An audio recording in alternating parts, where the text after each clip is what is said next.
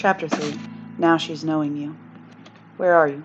Kirishima's text was almost immediately followed by another. You've been bad, Kit Kat. Tisk tisk. Finishing at gym. Meet me at cute cafe ASAP. Bakugo delayed on answering Kiri. Whatever he wanted from him wouldn't be good, whatever it was. Whereas he knew exactly what Cammy was referring to when her text flashed across his screen. Why he'd even confided in her was a mystery to him, but she was there, close enough to the situation to understand, but distanced enough to remain impartial. Plus, she reminded him of Kirishima in some ways, calm to balance his chaos, overflowing with happiness and optimism to counter his everything. Cammy stormed over as soon as she entered the cafe, slamming her hands on the table in front of Bakugo. Her eyes were narrowed, but the playful quirk of her lips belied her anger. I thought you said you talked to him last night. Bakugo glared at the cafe patrons that looked in their direction. Will you sit down, you demented harpy? She sat with a scowl, picking up the green tea Bakugo had placed on the table for her, nodding gratefully before she screwed her face back into a grimace. Seriously, explain. Kiri was at the gym today, and I don't think he looked like a guy who just got told his best friend has been in love with him since forever. Can you please keep your voice down? God, I don't need everyone knowing my business. Cammy rolled her eyes and continued sipping at her tea as she waited for him to answer. But he didn't have a good one. The truth sucked. He heard Kirishima come in the night before, and he'd had every intention of going out and talking with him about everything. But when the time came, he froze. And when he heard Kirishima's door close, he'd figure he could do it the next day. But when he'd walked into the kitchen that morning and the cookies he'd bought him were still sitting on the counter, untouched, the answer was clear.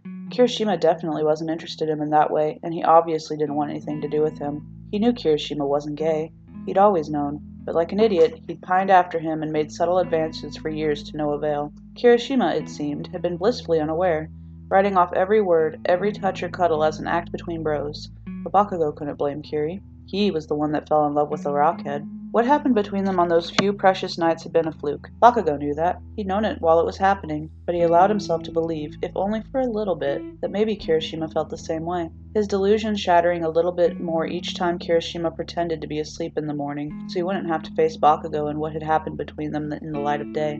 The day after Bakugo had lost his virginity and he'd woken up to Kirishima's lips pressed against his, he'd allow himself to hope that maybe. But reality didn't work that way. Kirishima wasn't gay. Bakugo knew that with absolute certainty. They'd been best friends for years, and he'd never once given any indication that his interest swung in that direction. Kirishima was sweet, though. Bakugo could read the morning kiss for what it was, an apology, maybe even an act of pity, so he'd given him an out. They both made a mistake. They could pretend it never happened and go back to normal. Bakugo was aware that some manipulative part of him wanted Kirishima to come to him, wrap Bakugo up in his arms, and tell him he couldn't do that he wanted Bakugo in the same way Bakugo wanted him. Yeah, Kirishima had chuckled nervously. What was that? I love you, man, but things have gone a little too far. Maybe it's been too long since we both got laid. His laugh then was almost manic, his eyes too wide. Bakugo could clearly see that Kirishima was bothered by what they'd done, and that he could tell it meant more to Bakugo than it had to him. He tried his hardest to convince Kiri that things were good, that it hadn't meant anything to him either. He just wanted things between them to be good again. They were friends first. They'd always been friends. Nothing had to change. But Kirishima wouldn't let it go. Bakugo could see Kirishima's mood worsening as time went on. Kiri barely managed to look him in the eyes in the weeks following, and it hurt far more than he'd expected it would. Consequently, he enlisted Cammy. Not on purpose, of course. Objectively, he enjoyed Cammy's company more than he enjoyed the company of most other people, but even still, that wasn't saying much. Cammy could lean on the side of ditzy occasionally, but when he'd run into her as he was leaving the gym a week before, she immediately dragged him across the street to the same cafe they were meeting at that day, looked at him sternly before resting her head on interlaced fingers and said, "Talk to me, babe," the world's most informal therapist. And he proceeded to unload all of his unresolved issues surrounding Kirishima that he'd carried with him ever since high school. It had been Cammy's idea to show up to the party together, but her reasoning seemed pretty solid. If Kirishima was worried about Bakugo's feelings for him, showing up with Cammy on his arm would assuage any of those fears. And if there was any chance at all, no matter how minuscule, Kirishima actually returned his feelings. Nothing like a healthy dose of jealousy to bring them to the forefront. It was a win-win, sorta. But then Kirishima had gotten so fucked up at the party, Bakugo couldn't even get a good read on him. When they'd spoken at the beginning, he seemed angry, but was it because Bakugo had shown up with Cammy, or could he tell it was all a lie? Kirishima always had the uncanny ability to read him. He'd seen the way Kiri sneered at Cammy when Bakugo tried to talk to him. He was sure he'd seen right through their little ruse. Then, to make things worse, Kirishima had mocked him, tried to rile him up by throwing himself at Shinso, and it had fucking worked, making his and Cammy's entire plan a complete waste of time. When Kirishima finally fell asleep, bottle still taped to his hand, Bakugo begrudgingly cut him free, hiking him up onto his back with some effort and the assistance of Cammy, and they begun the trek home. "If you throw up on me, I drop you right here, I swear," Kirishima mumbled against his neck. "What? You're a liar." Bakugo froze where he stood, Cammy walking ahead, completely unaware that he'd even stopped as she continued to talk. "What did you say?" Bakugo whispered. He heard enough, but he needed to be sure, needed to know. "Shed." Kirishima raised his voice then, head still hanging listlessly over Bakugo's shoulder as he spoke, his words slurred. "You're a liar, Katsuki. You lie." So he'd been right. Kirishima didn't believe them at all. He knew how Bakugo felt about him, and he wasn't fooled by anything he'd done to convince him otherwise. Kirishima had passed out for good after that, and once Bakugo had gotten him situated on his bed with a trash can nearby and a water bottle on his nightstand, he was ashamed to say he'd cried in Cammy's arms for God knows how long before he'd fallen asleep. "I'm sorry," he mumbled when he woke up the next day, embarrassed and angry that he'd broken down like that in front of someone. "Hey, don't apologize. Being in love hurts. Trust me, I know." She paused for a bit, rubbing her eyes tiredly before she grinned. "Let's do something fun today." "Huh?" "Yeah. Something to take your mind off everything. It'll be great, you'll see."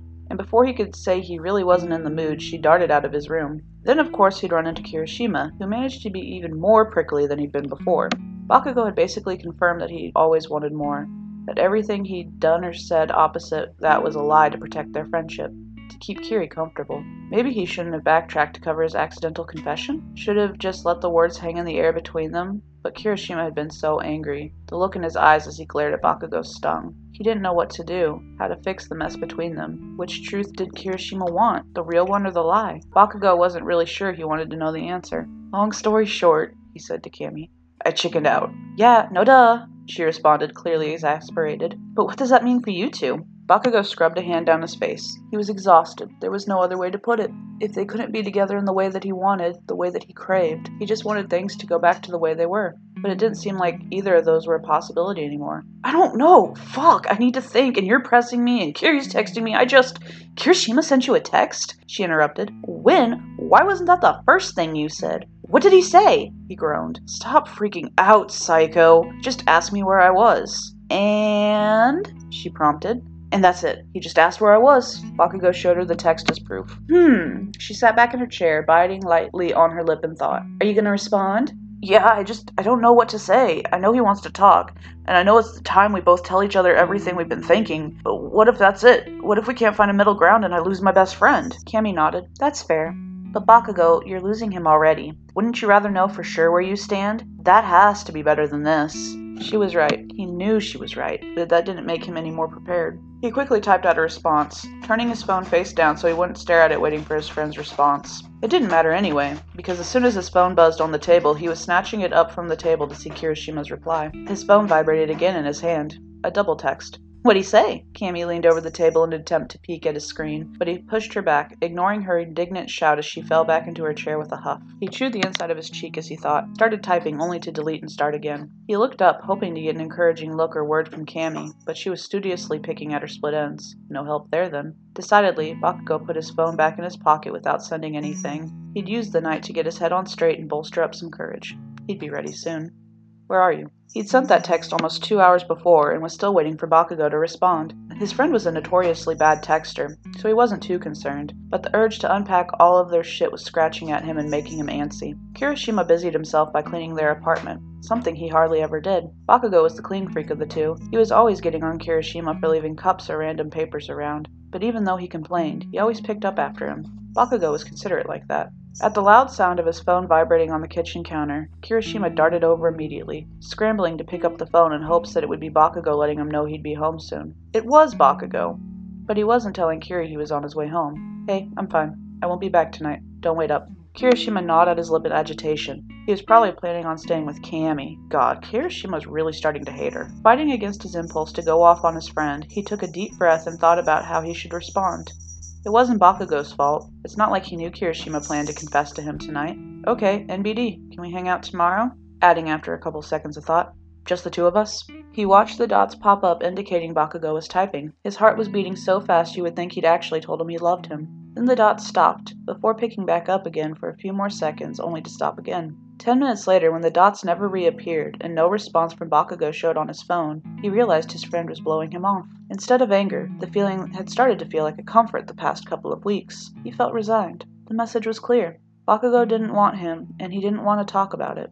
And if he didn't want to talk, then there was nothing more for Kirishima to do. It only took him 45 minutes to pack up the most necessary of his belongings. Denki was sitting in pretty much the same place he'd been when he'd left him the day before, only this time Shinso was on the couch with him. Kirishima saw the understanding in Denki's eyes when he saw his overnight bag, but his friend didn't say anything about it, just pushed himself off the couch and dug around their hall closet, pulling out a blanket and pillow. "You can have the couch," he said simply.